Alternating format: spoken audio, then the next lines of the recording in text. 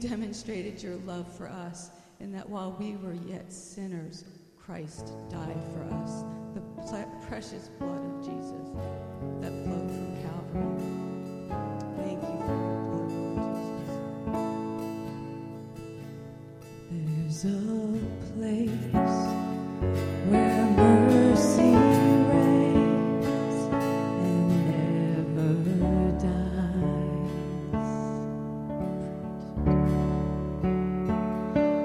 There's a place where streams of grace flow deep and wide, where all the love I've ever found comes like a flood, comes flowing down.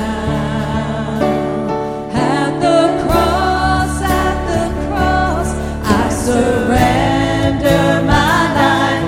I'm in awe of you. I'm in awe of you. Where your love ran red and my sin washed white.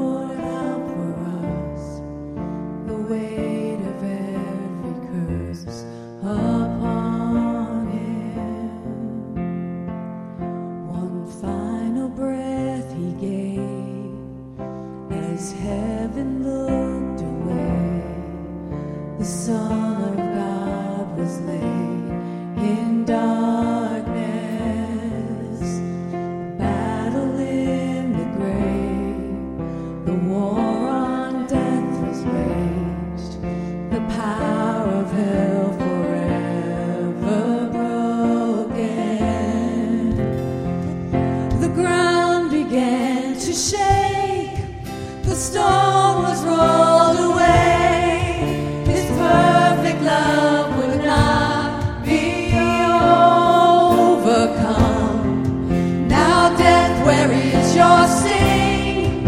Our resurrection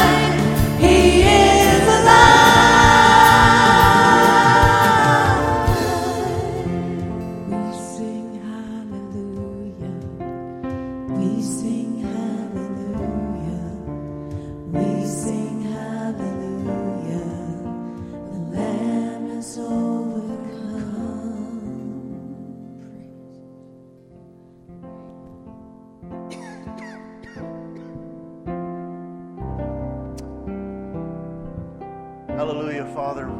The Lamb has overcome. The Lamb has overcome.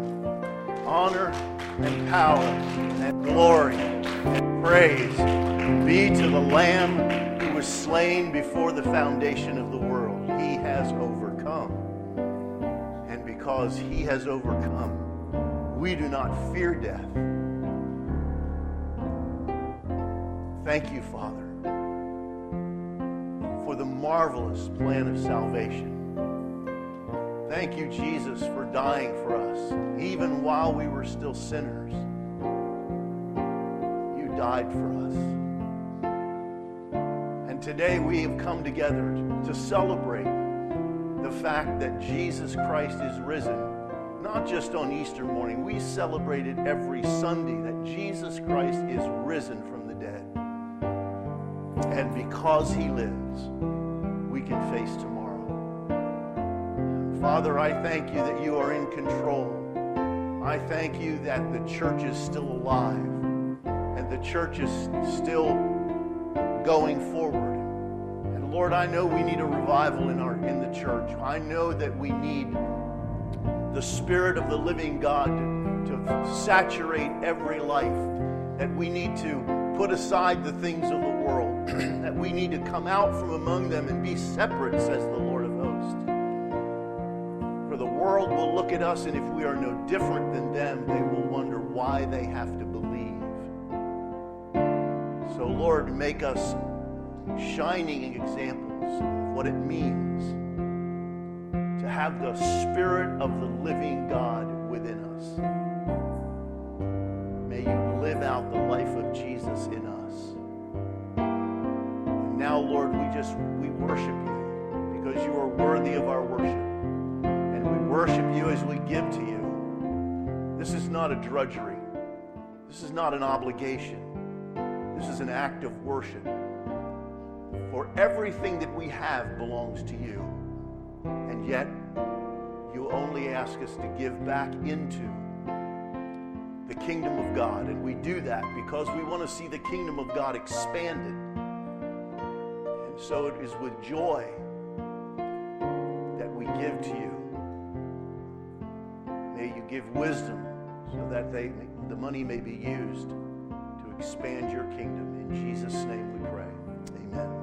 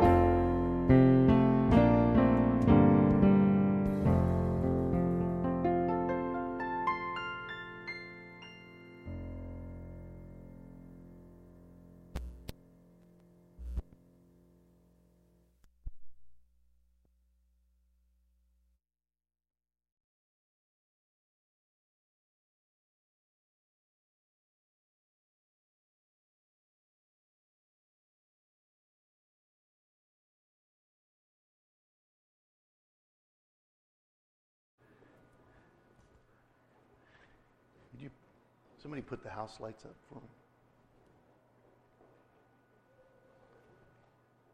And we can just, Tim, can you just dim those? Oh, yeah, thanks. The other dim. All right, let's just have a word of prayer. Father, we thank you for your word. We thank you that it is eternal and it is always true. And I just pray that as we gather together today and we look into your word, that you will speak to our hearts. I know that you have something that you want to say to us. We're your church. We're the body of Christ. We're a part of the body of Christ. And I know that you have something that you want to have us hear. So by the power of your Spirit, would you accomplish that? In Jesus' name, amen. We are continuing to look at the book of Romans, and we are today in Romans chapter 7. There's been a lot of debate, a lot of differences of theology or differences of ideas as to what was Paul's spiritual condition when he was talking about Romans chapter 7, depending on, which group set of people you listen to, you will get differing ideas.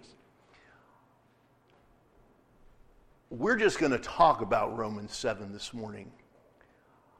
One of the things that you cannot come away after having just even reading Romans 7, you cannot come away with the idea that that's where God wants you to live. regardless of what you think about other things, what other people may say about what Paul's spiritual, what he was talking about, what you can absolutely come away with is to know that God never intended for you to be stuck in Romans 7. And we'll see that as we go along. Because if that were the case, there would be no need for Romans 8. And next week, as we go into Romans 8, you don't want to miss this, because Romans 8 is just such a powerful, powerful chapter of Scripture. But to remind you from last week, when we were in chapter 6, this was the theme of chapter 6. There were literally three themes. We need not sin, we must not sin, and we dare not sin. Are the three themes there. But one of the key verses there is Romans 6:14. He says, "For sin shall not be your master, because you are not under law, but under grace." Now, how did we get out from under the law and under grace?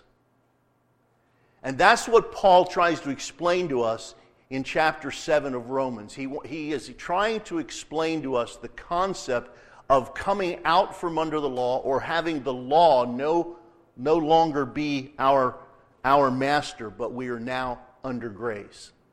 And he uses a very common analogy, and that is marriage.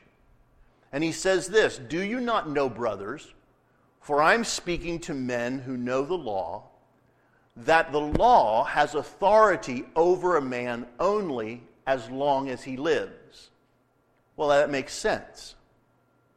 The law no longer has any effect on you or I after we're gone. Doesn't matter what the law is, it has no impact on us after we're gone. So he says you need to understand that the law only has an impact on someone as long as they're alive. For example, by law, a married woman is bound to her husband as long as he is alive. But if her husband dies, she is released from the law of marriage. Okay? And according to the Scripture, listen, I know that there's a lot of people here that have suffered at the hands of divorce. Okay? I get it. Okay? From a purely biblical point of view, that's not what God ever intended. Okay? I want you to just understand, that's not what God ever intended. But we live in a broken world. Okay? We are broken people. And that there are times when that brokenness manifests itself in broken relationships. Broken relationships between brothers and sisters, broken relationships between fathers and daughters and mothers and sons and so forth, and broken relationships in between husbands and wives. It is a part of the fact that we are part of a broken world, and it is not unredeemable. Okay? It is not unredeemable. But when Paul's talking here, he's talking in the strictest sense of what the law states. And God's law about this was stated back in Genesis. "For this cause, a man shall leave his father and his mother and cleave unto his wife, and the two shall become one flesh." So Paul is talking from that viewpoint. And he says that as long as her husband is alive, she's bound to him. Okay? But if her husband dies, she's released from the law of marriage. He goes on. So then, If she marries another man while her husband is still alive, she is called an adulteress. But if her husband dies, she is released from that law and is not an adulteress, even though she marries another man. So the concept here is the common thread here is death. If a man dies, he's no longer affected by the law. Here, if a man dies, his wife is no longer impacted by the law that says she needs to stay with him as long as he's alive. The common thread is death. That's the great equalizer. Okay?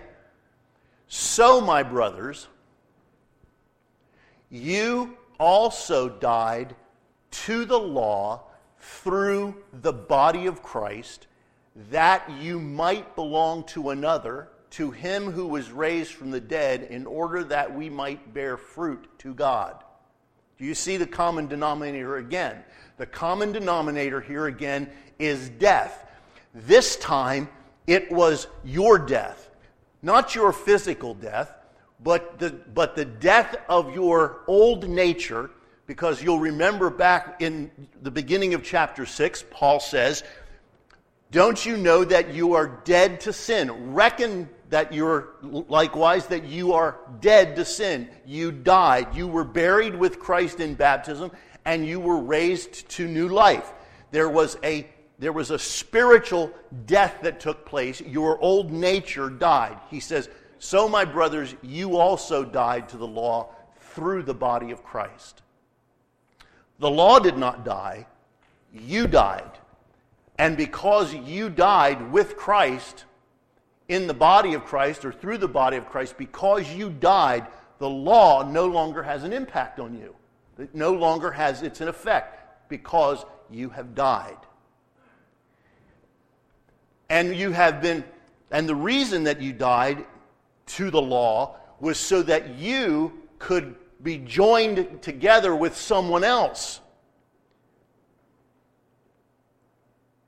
Joined together with someone else, the one who was raised from the dead, in order that you might bear fruit to God. Now, we've been discussing this quite a bit as we've looked at Romans, and we know that here, the problem here, and we're going to get into this just a little bit more, there's a real difference between life in the Spirit and life with the law. Let's go on. For when we were controlled by the sinful nature, the sinful passions aroused by the law were at work in our bodies, so that we bore fruit for death. But now, by dying to what once bound us, we have been released from the law, so that we serve in the new way of the Spirit and not in the old way of the written code. I'm just going to very briefly say this again to you, because you should never not hear this. When all we had was the law, there was no internal power for us to keep the law. There was nothing in us that could stand against the sinful nature and the rules that told us how wrong we were. There was no internal power. So all the rules in the world weren't going to make a difference. Thou shalt not. Thou shalt not. Thou shalt not. And what would happen? They shalt. It's what happens. Why? Because there was that sinful condition that we were all born with. And we talked about that when we were back in chapter 5. And we talked about how that came about through Adam. He said, but we're not going there now. We've been released from the law so that we can serve in the new way of the Spirit. What did the Bible say in the Old Testament? God the Father said in the Old Testament, My intentions, here are my intentions. This is what I've always intended to do. My intentions are to give you a heart of flesh. My intentions are to remove your heart of stone.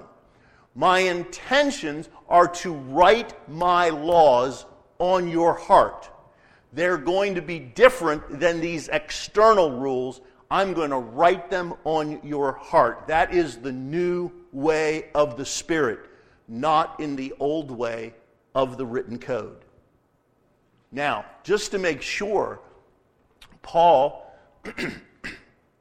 wants to make sure that the people that he is writing to, and like you, that they do not think that somehow the law was bad. Oh, it's the law's fault. Oh, if God just hadn't given the law, then everything would have been okay. We could just be doing whatever we want, and we wouldn't be held accountable. He goes, what shall we say then? Is the law sin? Certainly not.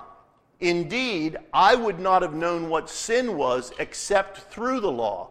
For I would not have known what coveting really was if the law had not said, do not covet. But sin, seizing the opportunity afforded by the commandment, produced in me every kind of covetous desire. For apart from the law, sin is dead. Once I was alive apart from the law, but when the commandment came, sin sprang to life, and I died. I found that the very commandment that was intended to bring life actually brought death.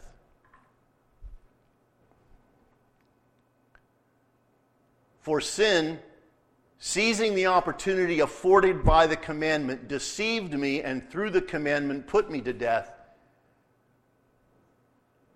So then the law is holy and the commandment is holy, righteous, and good. Where was the problem? The problem was internally in Paul. The problem is internally in us. Here's what Paul's telling us here. And it's important that we understand this, because this is what we've come out of. This is what is no longer impacting us. He said, I was going along really well. I was doing really fine. There were no problems. And then all of a sudden I read, thou shalt not covet. And I said, wow, I've been coveting, but the law says I shouldn't covet. What happened? Did he stop coveting immediately? No. He said here was the problem. The law, which was supposed to bring life, actually brought death, because when the law said thou shalt not covet, I was suddenly guilty of the law, and it brought sin into my life, because now I knew what I should do and what I shouldn't do, and I kept on doing it, and it became a problem for me. Now I was living in sin because I was disobeying the law, and before that I was doing fine.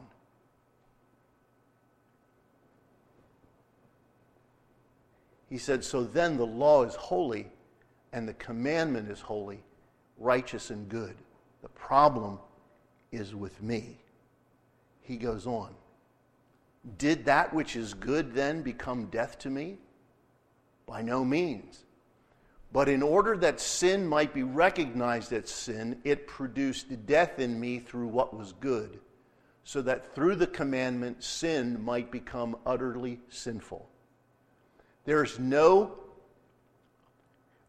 Paul says here, it wasn't until sin produced death in me that I realized how utterly sinful sin is. And I've been saying this to you for a long time, and I'm going to say it again. The cross of Jesus Christ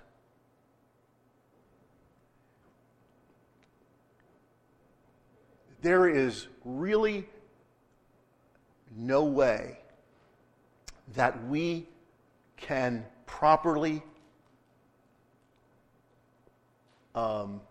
portray the horror and the obscenity and the terror of the cross. Now, I got to tell you, the movie The Passion of Christ that was done several years ago probably came as close to anything. I could barely watch it. It was masterfully done in showing the horror, the agony, the obscenity of the cross. But even it, I believe, fell far short of actually witnessing something like that happening. Listen, here's my point. The cross of Jesus Christ was necessary because of the sinfulness of sin. You see, that was when you come to realize that yours and my sinfulness is what put Jesus on the cross. The cross was necessary because of the condition we were in.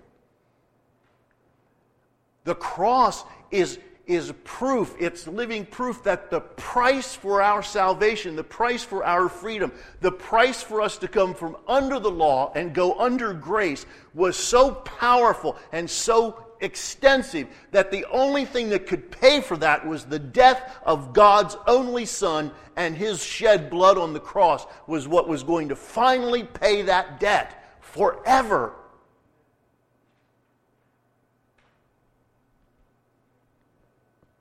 It wasn't, and I don't say this to people that I don't believe to understand this, but his death was not His own. His death was ours. His punishment was ours. He was bruised for our He was wounded for our transgression. He was bruised for our iniquity. The chastisement of our peace was upon Him, and by His stripes we are healed. It was all about us. And Paul said, in order that sin might be recognized as sin, it produced death in me. So that through the commandments, sin might become utterly sinful.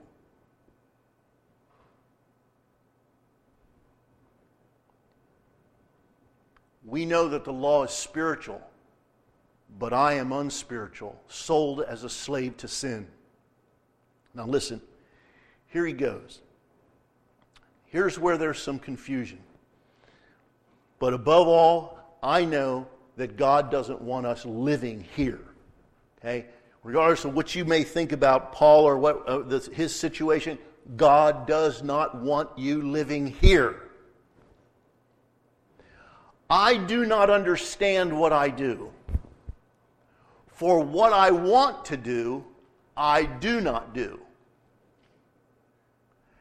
But what I hate, I do.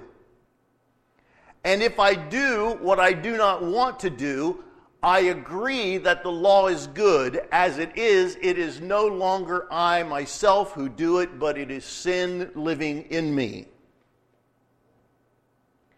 So here's the dilemma.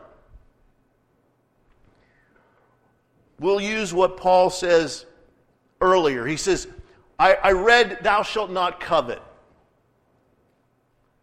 And I know that coveting is wrong. I've read it in the law. Shall not covet your neighbor's wife. You should not covet your neighbor's house. You should not covet. You should not wish that their house, their wife, or their kids, or their cattle, or whatever, was yours. That's a precursor to theft. It's a precursor to all other manner of sin when we think that what someone else has should be ours. He said, I get it. I'm not supposed to do that. And you know what? I don't want to do it. I don't want to do it because God doesn't want me to do it. I'm in alignment with the purpose of what God's Word is saying. I don't want to do it.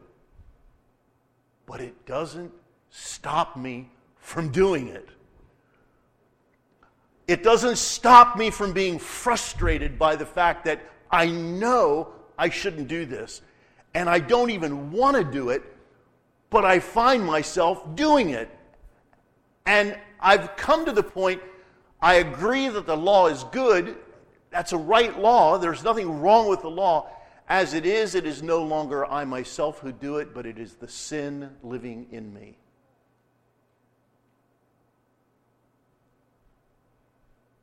It is the sin living in me.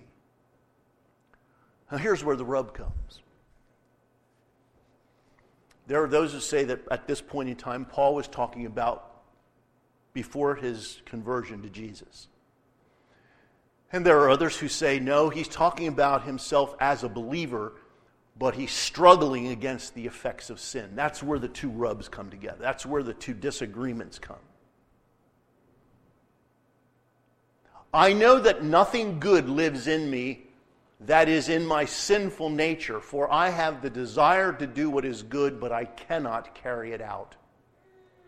For what I do is not the good I want to do. No, the evil I do not want to do, this I keep on doing. Now, if I do what I do not want to do, it is no longer I who do it, but it is sin living in me that does it. So I find this law at work. When I want to do good, evil is right there with me. For in my inner being, I delight in God's law. Let me ask you a question. This is just, again, I'm not going to enter into the debate about whether Paul's saved or whether this is prior to his regeneration on his Damascus Road experience. I'm not going to get into that.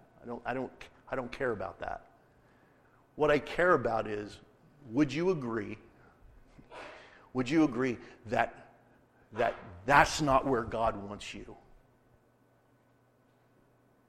Can we agree on that? Can we agree that that is not where God wants you to be living in relationship to Him? That Jesus did not save us in our sins, He saved us from our sins. That would you agree that Jesus' death on the cross was so encompassing and so powerful and so life-changing, and it was the most important event in the history of mankind when God had His Son nailed to the cross and He died for us to change us completely? Is it just me, or can you get to the point where in 2 Corinthians 5:17 it says, if any man is in Christ, he is a new creation. Old things are passed away. All things have become new.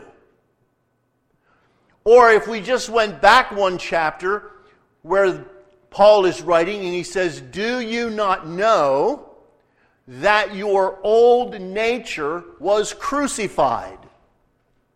He says that.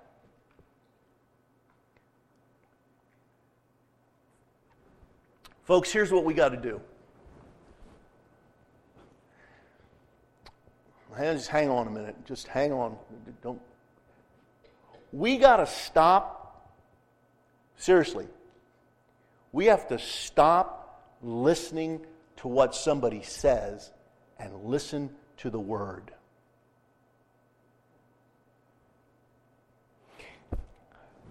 You say, that includes you. Yes, it includes me. If I'm telling you something that the Word doesn't say, the Bible says your old man is crucified. If your old man is crucified, what is it? Dead. It's dead. I don't do this very often, but I just hear, if you're a believer in Jesus Christ here, I want you to say these words. My old man is crucified. He is dead. Listen, You got to start believing that to the point where it begins to affect your behavior and your attitude and your understanding. See, it's one thing to... See, when we hear what God's Word says, that changes everything. See, it doesn't matter what somebody over here said. Well, you know what? Yeah. See, when I was growing up, that phrase, "It's no longer I, but the sin that dwells within me," when I was growing up, that was an excuse.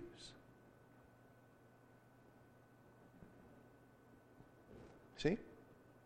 That was an excuse. Oh, well, I really want to do what's right. And I really want to obey God. But I just can't. And so I'm not responsible anymore. It's because it's not me. It's not me. I'm innocent. I'm innocent because it's the sin that's within me. That's the culprit. So it became an excuse for misbehavior, for disobedience, for not living in victory. It became an excuse. Oh, it's not me. I can't be held accountable. It's the. But Jesus came to save you from your sin. He came to destroy the works of the devil. He came to make you a new creature in Christ Jesus. If I got to tell you, if Jesus died on the cross and that's the best he could do, I want another religion. I want a different faith. If that's the best he could do, that he's gonna die on the cross and he's just gonna let me in that sort of a condition, I want something else.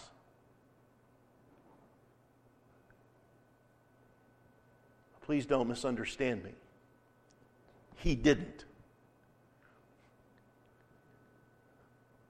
Mankind has taken that and said, "Oh, here's where I just can't do anything about this. It just is what it is. I'm just a, you're a sinner and I'm a sinner saved by grace." No, I was a sinner and now I am saved by grace, and the Bible says that when God planted His seed in me, I cannot any longer live a continuous life of sin. I cannot live a lifestyle of sin and have the seed of God planted in me.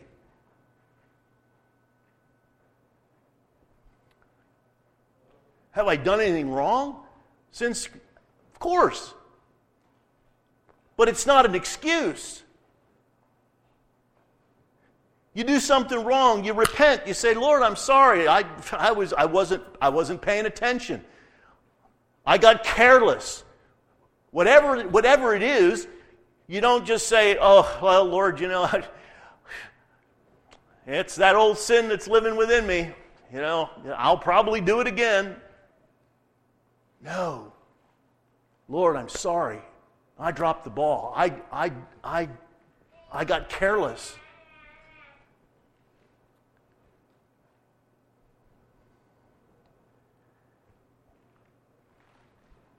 But I see another law at work in the members of my body, waging war against the law of my mind and making me a prisoner of the law of sin at work within my members. What a wretched man I am. Who will rescue me from this body of death? And then, there's almost a desperation there, but the desperation is in preparation for the proclamation that he's about to make. Should I say that again? I don't know if I can. This declaration is in preparation for the proclamation that he's about to make. He goes, "What a wretched man I am. How horrible it is to live this way. Who will rescue me from this body of death? And then he says, thanks be to God through Jesus Christ our Lord. There is deliverance from the body of death that continually causes us to want to go the opposite way than what God is saying to us. He says, so then I myself in my mind am a slave to God's law, but in the sinful nature, a slave to the law of sin. And I want to just tell you this right now. God wants you to be aware, and many of us, if we're going to be honest with one another, we'll go back into chapter 7 and we'll go, hey, I've been there. I've been there.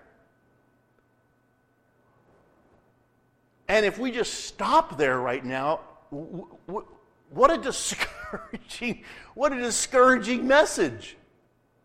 I just want you to understand that God doesn't want you to live there, because the next verse, which is Romans 8, chapter 1, says, there is therefore now no condemnation to them who are in Christ Jesus, who walk not after the flesh, but after the Spirit. And we will talk about that next week. Listen, thanks be to God through Jesus Christ our Lord. He's the one who is going to set us free from this body of sin and death. And there is now, therefore, no condemnation to them who are in Christ Jesus. If you are in Christ Jesus today, there is no condemnation. Amen.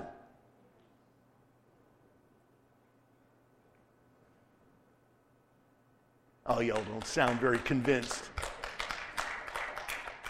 There's no condemnation. Why? Because you've been set free from the body of sin and death. Your death in the body of Christ has made the law of no effect on you.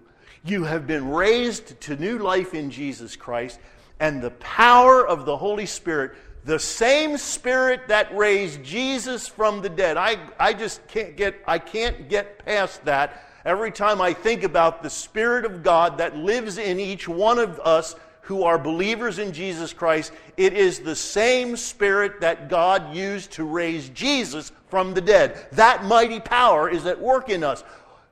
Greater is He that is in us than he that is in the world. Hello?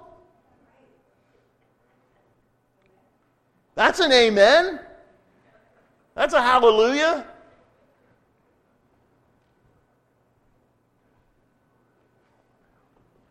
It is a wonderful thing to say, that's where I used to live. Here's where I live now. It's a wonderful thing to say, that's where I used to live. Here's where I live now. Let's pray. Father, thank you for our time in your word today.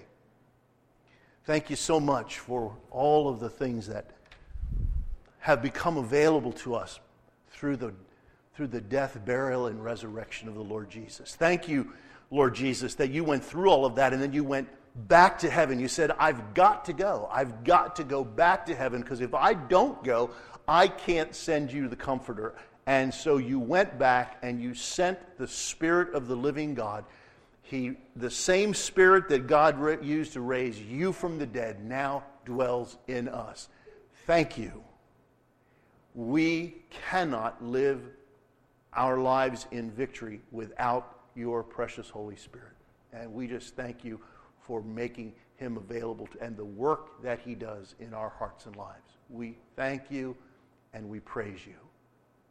Lord, I just pray for each and every person that's here today. And I just pray, Lord, that by faith,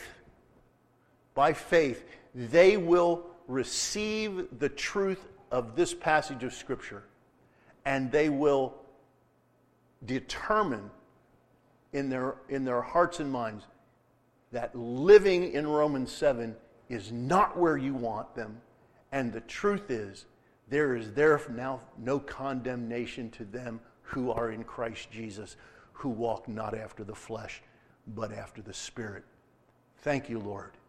Thank you, Lord, for guilt-free, condemnation-free living in the Spirit. Oh, Lord, before we go, we just want to we want to pray. First of all, we want to pray for Mary Sprague's family. Lord, precious in the eyes of the Lord are the death of his saints. And Lord, I know that Mary knew you and she was ready to go. She said, I know where I'm going. I'm ready to go. And I know, Lord, that to be absent from the body is to be present with the Lord. With that, we are filled with joy. We pray for her family. You know her concern for her own family, that they were not believers. So, Lord, we pray. Your mercy and your grace are profound. The power of your Spirit is unfathomable. And you are able to break down every objection and every attitude of arrogance or whatever it may be, Lord. You are able to break down that and penetrate into the hearts and the spirits of her family, that they may come to a point where they realize that they need you as a Savior. We pray for that, Lord. Pray for the opportunities to minister during this time of sadness to them. Lord, we pray for the ministries of this church that you've so graciously allowed us to be a part of. We pray for Love Serves. Thank you, Lord, for the ministry that they're doing in the Dominican Republic. Thank you for allowing us to be involved in that, and we just pray for continued reports of souls being saved there, literally by the hundreds, and we thank you. And we pray, Lord, for the mission trips that are going back and forth, for their protection and their safety, Lord, and may they accomplish their tasks. We pray for the prison ministry, Lord, for Brother Art and his staff. We just ask that you would continue to bless them as they take the gospel into some very dark places where there are some very hungry and needy people that are anxious to hear that somebody loves them, somebody died for them, and they can have a new life. And we just pray for the prison ministry, pray for the transitional center, and we pray, Lord, as we go there on this coming Saturday, that you will fill that little room with ladies that need to hear whatever it is that you lay on our heart, that you will go ahead of us by your Spirit and prepare their hearts. We pray that not one single girl will ever leave that place without knowing you as their Lord and Savior. And then, Father, we pray for Todd and Shelley as they minister in the Middle East. We know this is some high holy days in the Muslim faith right now, and Lord, we join them in prayer. We join them in praying that you will reveal Jesus to these precious people who have a wrong concept of God, and they have a wrong concept of who you are, Jesus. I just pray that your Spirit will visit them and minister to them and show them the truth of a loving God full of mercy and whose Son died for them and rose again even while they were still sinners. I pray for Todd and Shelley's protection, and Lord, give them opportunities to share your good news. Pray for Chris Garris in Thailand. Lord, we just thank you for Chris, and Lord, we just pray for her and Silk as they are establishing house churches and baptizing and doing storytelling and worship services. And Lord, they just have so many things going on, and we just pray, Lord, that it will all bear fruit. And we thank you for her willingness to go there and serve you in that capacity. Thank you, Lord, for our daycare. Thank you for blessing it and using it to touch the lives of families throughout this community. We pray especially now, Lord, for a Vacation Bible School coming up in another week or so. Pray that you'd fill this place with with children eager to learn, and may your Spirit just permeate this place where all the helpers and each child, that they will be touched by the power of God. And now I pray that you'll take us from this place, and Lord, help us to just be a good example of what it looks like to have the Spirit of God living the life of Jesus through us. In your name we pray. Amen and amen.